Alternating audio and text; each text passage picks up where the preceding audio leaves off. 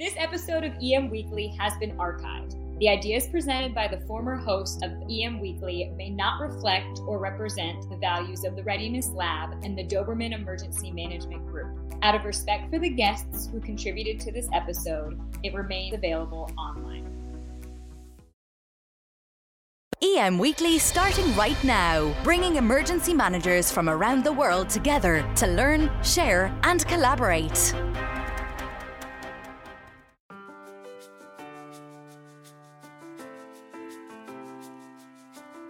With COVID-19, it's incredibly hard for us to accept that January 2020 will never come back again.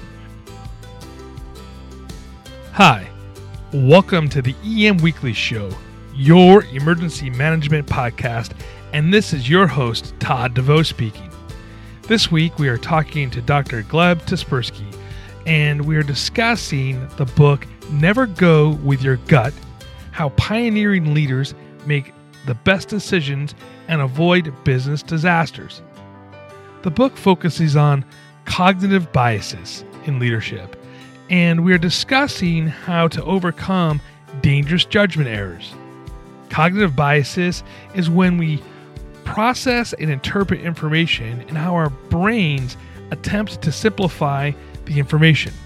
As emergency managers, we see this play out by the people who we serve, such as when we do disaster declarations and give evacuation orders, and the decisions that people make that perplex us. We also see this in our EOCs and command posts. We can all benefit from making better decisions and a better decision process. Now on to the interview. Gleb, welcome to EM Weekly. Thank you so much. It's a pleasure to be on. So we were talking a little while ago and talking about your book and some of the research that you've done on managing during crisis. And I guess I would say right now with the whole COVID-19 thing going on that we're managing during crisis and during disaster. Yes, indeed, Todd. Tell me a little bit about your research and how you got that involved and what's it mean to manage during a disaster? Well, the way I got involved with it was that I saw a lot of people making bad decisions, and really making bad decisions is what leads to disasters. So there are two types of disasters, only two types. Kind person who divides things into two types. One type, where you make a decision that directly leads to disaster. And there's lots of these sorts of things. I mean, look at Boeing and 737, right? So lots of things that very clearly led to disaster with Boeing 737. Or the second type is where you don't make a decision that prevents a disaster or make a decision that will cause a disaster to be worse due to an outside external stimulus. So for example, with airlines right now, where they invested a lot of money into buying back stocks and giving that money back to shareholders. Now, with the COVID-19, they're kind of pretty stuck. So they're in a really bad spot because of a decision they made, or they failed to make the right decision, and then they're suffering disaster. So the key to making the right decisions, the most important thing, the key to avoiding disasters and managing disasters is making the right decisions. And that's where I come in. That's my expertise. So I've been researching decision making for over 20 years. I started studying this topic just because I saw so many people making dumb decisions. I mean, my parents were actually the first inspiration.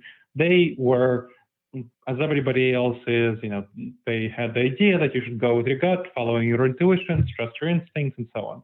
Unfortunately, their instincts often disagreed with each other. So, for example, my mom liked to buy nice clothing, so she'd go out and she'd buy a $100 sweater. And my dad was kind of a cheapskate, so she'd come home and he'd yell at her and say, "Oh, no sweater should be worth over $20." And then they go at it, bringing up past hurts. Already as a kid, that impacted me. I mean, it hurt me to see my parents fighting like that. But also, I saw that it was dumb of them, kind of dumb, because it didn't change anybody's behavior, not my mom, not my dad. And so I realized that people make bad decisions all the time. Adults make bad decisions all the time. I grew up during the dot-com boom when tech leaders, I was born in 81, so I grew up, I came of age in 18 in 1999 when tech leaders were partying like it's 1999. And then just a couple of years later, 21, they all went bust. So people who were the heroes in the Wall Street Journal in 1999 were now the zeros in 2001, 2002. It made me realize it wasn't only my parents, it was everybody making bad decisions. But nobody sat me down and taught me to make good decisions. Nobody said, hey, kiddo, here's how you make good decisions. Here's how you make bad ones. Nobody taught me that in middle school, high school, college. Nobody teaches that stuff in business school. And so I decided to study this topic because I wanted to avoid disasters myself and help others do so. And so I started studying it, and then other people started asking me about it once they saw that I didn't know what I'm talking about. And that's how I became a coach, trainer, speaker, consultant. And I also went into, there's very little quality material on decision-making out there in the popular literature. So I had to go into academia, and I became a cognitive neuroscientist and behavioral economist, studying how our brain, the structure of our brain, causes us to make certain decisions, especially badly, and how we can address those bad decisions, which are called those bad patterns of decision-making, which are called cognitive biases. And that's what I wrote about in my book that you brought up, Todd. Never Go With Your Gut, How Pioneering Leaders Make the Best Decisions and Avoid Business Disasters. And yes, unfortunately, with COVID-19, I'm having a lot of business from people who want to learn how they can avoid the disasters associated with COVID-19. It's not I would not prefer to have the situation happen and have business as a result, but that is what's happening. So you're right. Kind of going with the question with going with your gut, or never going with your gut, really is the name of your book. But kind of going through training and being in the field, and you hear stories of like, why did you make this decision? And, you have people in crisis, I'm talking about, like in disasters, or not making the decision that makes the disaster. But for instance, say Sully, when the plane was crashing due to the geese going into its engine, and he made decisions based upon his checklist first and then gut second, and it was the right decision. If you see in the movie, it kind of goes into the fact that they try to blame him for making the landing in the ocean because it was going against systems, but he went with his gut to put it down at the ocean in the river, and he went with his gut to put the plane down in the river. What is the difference between making an informed gut decision, that's what I'm going to call it, an informed gut decision, and basically a wrong gut decision? So you want to very much differentiate between gut decisions that come from expert knowledge and gut decisions that come from because it feels right. And here's what I'm talking about. When you were learning how to drive a car, you learned probably how to look in the rearview mirror when you're switching lanes. That's a very hard thing to do. I'll learn back to that. I actually failed my first driving test because I couldn't do that. It's a very not intuitive thing because you are taking your eye off the road when you're doing a really dangerous maneuver comparatively, switching lanes at high speed. How can you do that? How can you take your eyes off the road? That feels dumb. That feels very wrong to your intuition. That's not what your intuition wants you to do. But you have to learn how to do that. And probably that saved your life a bunch of times when you didn't shift lanes into the way of a moving truck. I mean, I know there's plenty of times when I check my blind spot and I'm like, I'm glad I need to not merge into that. Is that intuition? No, of course not. That's learned behavior. That's not gut reaction. That's learned behavior. You learned over a long time of driving that you really need to check that blind spot. Otherwise, you're going to get yourself in a heap of trouble. So experts know that, you've probably heard the phrase 10,000 hours of practice, which is required to make you an expert. And of course, a bunch of hours. Yes. So many, many thousands of hours of practice is what's required to make you an expert. And then once you have expertise in a certain area, you quickly make decisions that are where you retrain your mental habits from those natural intuitive gut reactions to learned mental habits that you can trust and you can rely on. Just like you probably learned and can trust and rely on when you're looking at your email. You can probably very quickly determine what's spam and what's not, right? And delete the spam, keep the good stuff, triage it, and use it effectively. So that's not a gut reaction. You have to learn a long time to do that. Then you engage with your email, right? So that is the kind of thing that I'm talking about. Those learned mental habits are not gut reactions. Gut reactions are those primitive instincts that come from the savannah environment. That's what we are wired to do. That's when my dad and mom are yelling at each other and so on. That is what we're wired to feel. And the savannah environment, that's when we were hunters and gatherers living in small tribes of 15 people to 150 people. And we had very powerful instincts that had to be inbuilt in us in order for us to survive in that environment. So, for example, the fight or flight response, one of the most fundamental instincts that we have and one of the most fundamental ways we interact with the world. In the savannah environment, it was critical for us to jump at 100 shadows in order to get away from that one saber-toothed tiger. It's also called the saber-toothed tiger response. In the modern environment, we face many less saber-toothed tigers, but people still react to threats as though they're saber-toothed tigers, even then that's a really bad idea. For example, think about COVID-19, since we already brought it up. How did people react to it? Well, there were two major types of reactions that you probably saw. One type of reaction is flight, where people ignored it. They said, it's not going to touch me, I've seen these things, pandemics before, they just pass by, the government is exaggerating things, and this will be fine. Fleeing the information, completely ignoring it, saying it won't touch them. That's flight. A bunch of other people took the opposite route, the fight response, which is, going to the store, buying up all the toilet paper and having that response where they feel like they must fight against this invisible germ with cleaning materials and supplies like toilet paper. And also, of course, a bunch of people went and got guns because they felt a need to feel secure and fight against whatever. So those were the fight or flight responses. Business leaders had the same thing. I mean, I was observing business leaders very closely. That's my expertise. A whole bunch of them just ignored it. I mean, and denied it. I mean, some of them still kept denying it. I just saw that a couple of days ago, Hobby Lobby, which is the arts and crafts store, national chain of arts and crafts store, is trying very hard to claim that it's an essential business, that it's an essential business and it doesn't want to shut. Apparently, arts and crafts is an essential business. Well, I don't think so. You can order your arts and crafts online from Amazon and whatever, eBay. But a Hobby Lobby is trying to claim that it's an essential business. That is a very much of a type of fleeing from reality and denying reality. So that's kind of the Hobby Lobby and so on.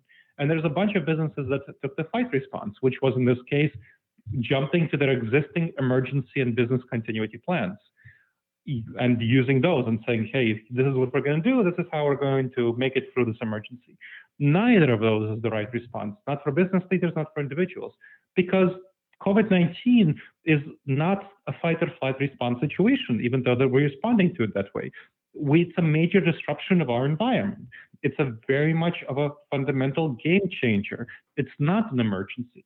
It will be around for the next 2 years, optimistically speaking, very super optimistically speaking. It will end in early 2022. And that's incredibly optimistic timeline for when we can get the vaccine and mass produce it. More likely it will be something like 2025 or even later. But or 2023, 24, depending on how lucky we get. Right. That is when we'll deal with it. In the meantime, we'll be suffering through this shutdowns, lockdowns, quarantines. And then what happens? Well, eventually there's pressure to open up the country. And once there's an opening up of the country, then there's going to be resurgence of COVID-19. Right. Don't believe me? Look at what happened when in countries that successfully managed the COVID-19 pandemic, as opposed to the US, which really screwed up its response. And a lot of people acknowledge that the US screwed up its response on all sides. A lot of business leaders do. If you look at countries that successfully managed the pandemics, like Singapore, Hong Kong, Japan, South Korea, once they did this first initial shutdown to minimize the case of COVID-19, and then they started loosening things. And what happened? There was more of an outbreak, more COVID-19, so they had to reimpose restrictions. And that's what will happen in many areas in the US, where there will be an opening up, a loosening, resurgence of COVID-19, shutting down. And that's what will be the case. And people are completely unprepared for this reality. They are thinking that COVID-19 will blow over in a month, in two, by July or something like that. It will not. It will be around until we get a vaccine, and we'll have waves of restrictions and loosenings until then. And business leaders, ordinary people, are really unprepared for the situation because their gut reactions are not adapted for this kind of threat. That's not what we face in the savannah environment for. So they don't feel like it will happen. And that's called one of the cognitive biases that I'm talking about. One is called the normalcy bias. Right. The normalcy bias causes us to feel like the future will be like the past. It will be normal. It will be little changes, not major changes. The next couple of years at least, not major changes. And it will be like the past. This is a wrong feeling. It is counterintuitive and very uncomfortable to realize that our world changed forever with the rise of COVID-19 and its widespread. If we had controlled it at the time, it wouldn't have changed forever. But now our world has changed forever, and it will never go back to January 2020, even though it feels like it must go back to January 2020 to your gut reactions. Nobody's an expert. We have no experts in how the world changes with COVID-19. That's why your gut reaction, you're not trained to deal with that gut reaction. That's why you really need to understand fundamentally that our brains are very poor for dealing with modern environment in areas where we don't have extensive expertise, 10,000 hours of expertise. We're going to take a quick break, and when we come back, there are three things I want to talk to you about. I want to talk about normalcy bias and black swans versus white rhinos. Thank you, Todd. First of all, congratulations on being voted in the top 10 podcasts for public health. That is awesome. Since this pandemic, we've been inundated with cities and businesses having difficulties with communication while their teams are working remotely. Problems with call qualities, call failing, so many issues. So with that in mind, what we wanted to do is offer EM Weekly listeners free and immediate software deployment for 30 days during the pandemic with the potential to extend it further if needed in order to help with reliable communication, coordination of operations, keeping track of people's health status, and providing direction to help keep their teams safe and healthy. We even deployed TMed, that's Titan's version of telemedicine, ahead of schedule to help with non-critical medical offices to help them stay operational, and hospitals keeping non-critical patients at home so they can save on supplies and resources. Just go to titanhst.com, click book a demo, and let us know that you heard about us on EM Weekly to get that free deployment. Welcome back from that quick break, and thank you so much for listening to our sponsor, because without them, we couldn't bring you quality programming like we are right now. So please reach out to them, tell them that you heard them here on EM Weekly, and just talk to them that way. All right, so before we jump on the break, we're just kind of talking about a little bit of normalcy bias. And I know that the one thing I find interesting about humans in general is we really like to take a look at what things used to be and kind of pine away for the good old days, whatever those means. And the idea of the normalcy, where it used to be. So, for instance, like after 9/11, everybody goes, oh, do you remember when we could go to the airport without all the strict security and how easy it was to travel? Yet we do appreciate the fact that we can jump on a plane knowing that at least the screening is being done. Whether you agree with the way it's done or not, there is something that's being done at this point. And we're never going to go back to the time where you could walk up to the tarmac at the last minute and jump on a plane. We do move the Overton window, if you will, over a little bit so people get used to it. And even though if they pine away for what normal was, the kids that are today that are born, say, after 9/11, would never know what it was like before. So this is their normal, our new normal, if you will. The other day, the governor of California was on the television talking about what the new normal of California is going to be, with smaller restaurant sizes and maybe the fact that they're going to be using disposable menus instead of the reusable ones. I think just little things like that. I think that we're seeing that we're being prepared for a new normal coming on the other side of COVID, which you're right. I agree with you that we are going to have ebbs and flows of this. But now the question is that, a pandemic in general, these are things that we knew were possible. And people talk about this as a black swan event. And I read an interesting article in the Crisis Management Journal speaking about the idea that this is truly gray rhino. And I 100% agree with her premise. Can you talk about the difference between the normalcy bias first, then going into the black swan event versus the gray rhino event? Yes. So the normalcy bias is our tendency to perceive that the future will be normal, which essentially means mostly like today. It will not change much, and we perceive that everything will just go on as it is. A lot of people saw, I talked to them earlier in the interview about the dot-com boom and bust. A lot of people in 1999 thought the tech stocks would just keep going up and we'd have, the internet would just keep going up. And of course, it turned out to be a bubble. A lot of people thought that housing prices would keep going up in 2007, bought their house, and of course, ended up underwater in 2008. Well, that's the typical cases of the normalcy bias, is where we greatly underestimate the impact of major future events, usually in the negative direction, sometimes the positive direction, but usually in the negative direction, because we tend to be very optimistic people and see the future as bright, even though it's often not. And that's also my personality. I tend to be very optimistic, and I have to watch out against it. So the normalcy bias talks about how we tend to greatly underestimate the impact of future events. If you look back at your life, you'll be surprised with how much you changed over time. You'll think that, hey, I changed so much. Wow, think about myself 5 years ago. You'll probably perceive yourself as being a really different person 5 years ago. But if you imagine yourself 5 years into the future, you probably think you're going to be like a version of yourself today, not much changed.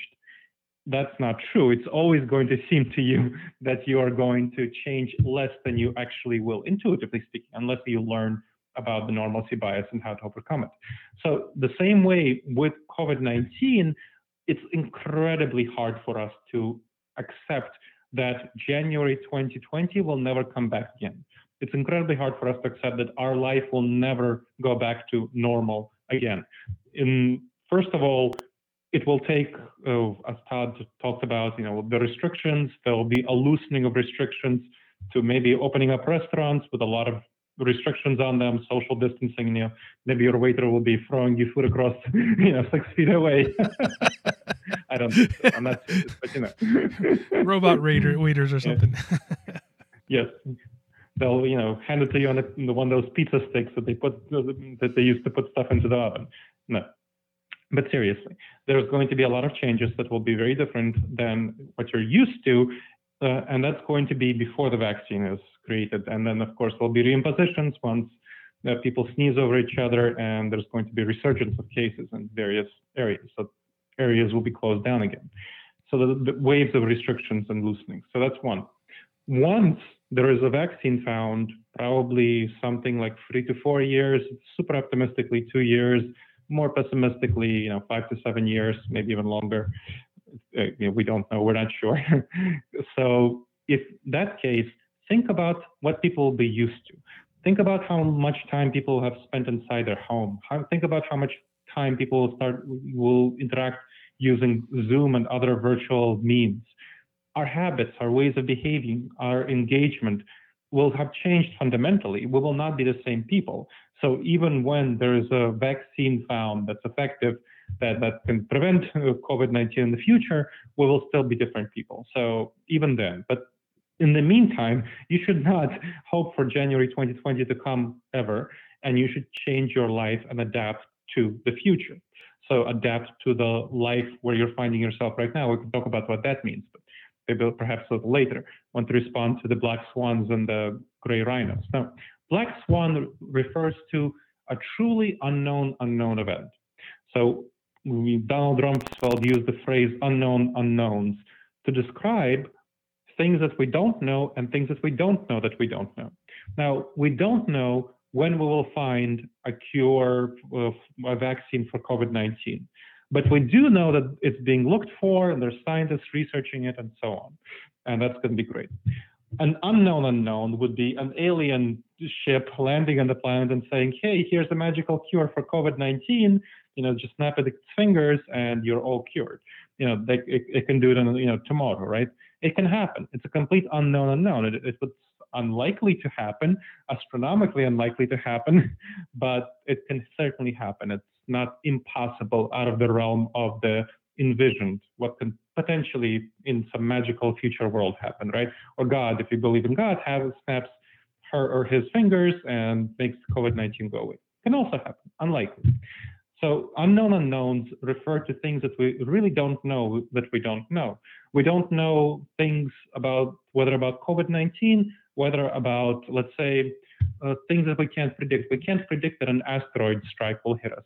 Now, we can predict that there might be an asteroid strike that hits the Earth sometime, but there's no way to actually predict it just because of most of our telescopes that look out at space. We don't have nearly enough equipment that actually can look for rocks asteroids that can seriously impact Earth in a very negative way. So we might at most get a month of notice if we are pretty confident that one is actually heading our way. But most likely it will be several hours. So that's going to be a complete black swan if something hits the Earth. And that's something that we don't know about. A black swan event would be something like the discovery of penicillin, for a positive black swan event in 1928, when penicillin was discovered because a scientist whose name escapes me had just left some petri dishes dirty and some mold grew in them, and he noticed that the mold inhibited the bacteria growth. So he's like, oh, this is interesting. I wonder if this mold can somehow be used to treat human beings to prevent bacteria growth. And lo and behold, in a bunch of years, penicillin was created. So that's a black swan of a completely different type. That's a positive black swan. That's something that we can't predict, but it happens. That's Louis Pasteur. Louis Pasteur. Yes. Thank you. So those are two examples of either a negative black swan or a positive black swan. Either of those can happen. Gray rhino is a different sort of beast. Gray rhino is a highly predictable threat. And pandemics were definitely predicted by a whole bunch of people. Most prominently, Bill Gates has been beating the drums about the pandemics as a major serious threat to us. And people have not been listening as much as they should have. And there's been a lot of defunding of pandemic preparedness in this country, even though a lot of people have said that, hey, this is a serious threat. We're more globally connected. Pandemics will spread quickly, especially coronavirus pandemics, and there has not been nearly enough attention to it. So that's been an idea created by my good friend Michelle Booker a few years ago, talking about how we don't tend to focus nearly as much attention on these gray rhinos, on these highly predictable threats as we should. Another one is climate change. Obviously it's coming. Obviously the world is getting worse and more. There's more climate change, more dramatic variation in temperatures, various weather events, but we're not nearly as prepared for it as we should be. So that's another sort of gray rhino. And there's a whole bunch of others that we can talk about. But these are examples that we are not constitutionally prepared to deal with because our gut reactions don't react well to either black swans or gray rhinos. We're not ready constitutionally to deal with slow-moving train wrecks, which gray rhinos tend to be, or high-impact, unpredictable events, which black swans tend to be. And we can take steps, very concrete and specific, clear steps, to address both black swans and gray rhinos. And that's kind of some things I talk about in my book, Never Go With Your Gut, How Pioneering Leaders Make the Best Decisions and Avoid Business Disasters. But folks who just trust their gut and follow their intuition, they don't tend to listen to these types of things, and they tend to get stuck with the short end of the straw when disaster hits. Sure. So, I find this interesting because I think in the emergency management and crisis management, disaster management, depends on what part of the world that you're in, what it's called, we are telling ourselves in a way that this COVID-19 event is a black swan event, and I highly disagree with that. I think most of us knew that this was a potential. I mean, we had pan-flu plans in our planning books. We've drilled pandemic flu. I know we use the term flu. And one of the things I believe, culturally speaking, at least on the Western culture, that we tend to use flu, even though it's influenza is what it's coming from, we tend to use that as the benchmark of all disease. But when we talk about this stuff, we kind of knew it was coming. And then when you start to look at some of the information coming out from some of the government agencies, per se, they talk about as this is a black swan event. And, and it kind of bothers me a little bit, but how do the gray rhino and the black swan events type thing, why in the government decision-making circles, does it seem like these events really throw the decision makers for a loop, for lack of a better term on the question? Well, it's not all decision makers. Donald Rumsfeld, who the defense secretary under George Bush, is the one who made the unknown unknowns, which is kind of the same as a black swan. A black swan is a type of unknown unknown. So unknown unknowns can be high impact or low impact, and a black swan is a high impact unknown unknown. But he talked about this, and so there are some government officials who do keep this in mind. And there are some government officials who create pandemic preparedness plans and create the kind of institutions that would fight them. And of course, the national surplus strategic stockpile of health, ventilators was created under the Obama administration. So it was created by government officials who were concerned about the possibility of future pandemics. And then, of course, other government officials said, no, we don't want to fund that stuff. And then it was allowed to deteriorate. So the incentives for government officials, unfortunately, are such that they're not held accountable for things that aren't seen. So you see the kind of, let's say, the garbage pickup on the street, right? That's visible. You see the kind of taxes that you're paying to the government. That's visible. You don't see what the government is doing to prevent a pandemic. You don't see what a government is doing to prevent an asteroid strike. And there are some things that the government is trying to do to prevent an asteroid strike. So the responsible things that the government is doing, you want the government to focus a lot of its efforts on minimizing the damage caused by a pandemic or an asteroid strike. So either an unknown unknown, a black swan, or a gray rhino. That is ideally, in an ideal world, that's what something that would happen. But the government officials will not run and say, I will be the government official who maximizes the pandemic preparedness, right? That's not a popular line of getting elected into office. Well, Right. Maybe it will be after COVID-19, but you know what I mean. Right. That's why, government officials that's not what they get rewarded for. They get rewarded for saying, either I will give you back taxes or I will give you better services. Those are the two lines, and those are the two dynamics. That's what people get elected on: better services, lower taxes. And of course, we have two parties in the United States that favor either dynamic. Nowhere is there an idea of pandemic preparedness as a service, even though both parties should ideally focus on this as a major issue. Obviously, it's hurting our economy tremendously to have allowed this pandemic to come without nearly as much preparation as we should. So in the ideal world, voters would be holding government officials accountable for their pandemic preparedness. And they would be holding their officials accountable for climate change preparedness and all sorts of, preparedness for, there's lots of problems that might come. And we can talk about it all day, the kind of issues and disasters that might occur. There's ways of addressing that, ways of mitigating that in the risk management world. So what you need to do for that is raise it in public awareness, show that this is a very serious issue and government needs to be held accountable for it, or have some way of, if you have enough, let's say after a pandemic occurs right now, hopefully there will be an impetus to address future pandemics. However, impetus will decrease as people forget, as they inevitably do, the kind of pandemic that occurred in the past. That's why you have stock bubbles rising occasionally.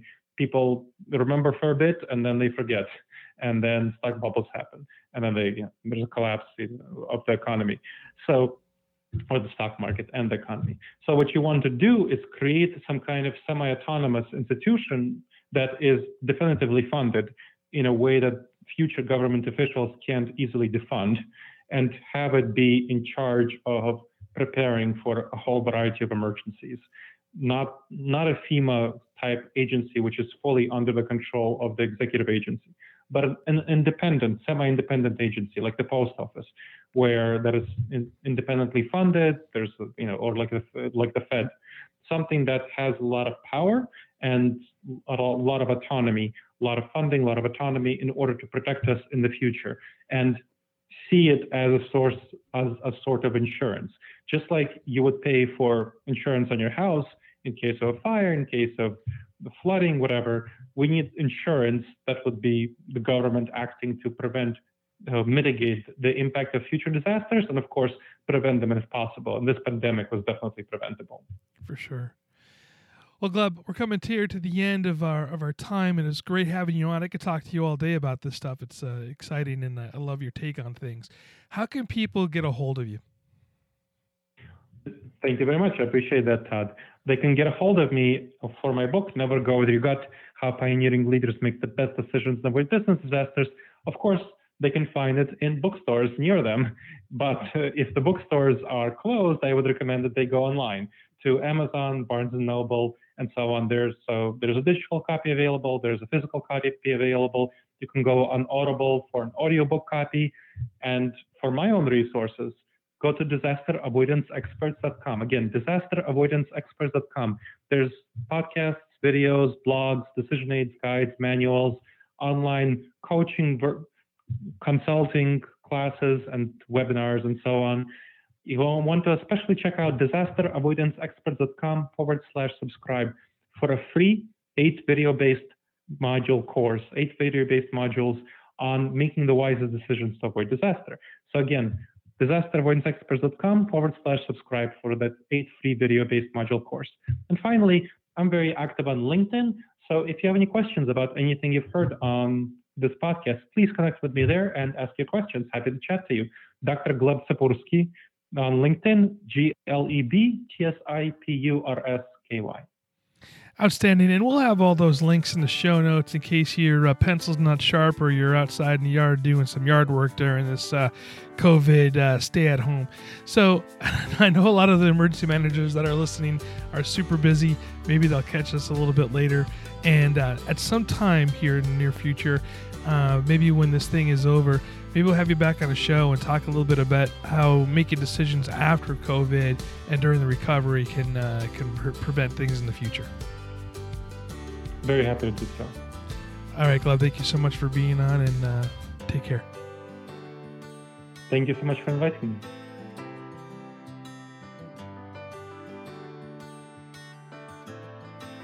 Thank you for listening to this episode of EM Weekly, and please follow us on your favorite podcast player, and thank you to Sitch Radio, the home of the EM Weekly show. For more information, please go to www.sitchradio.com. See you next week.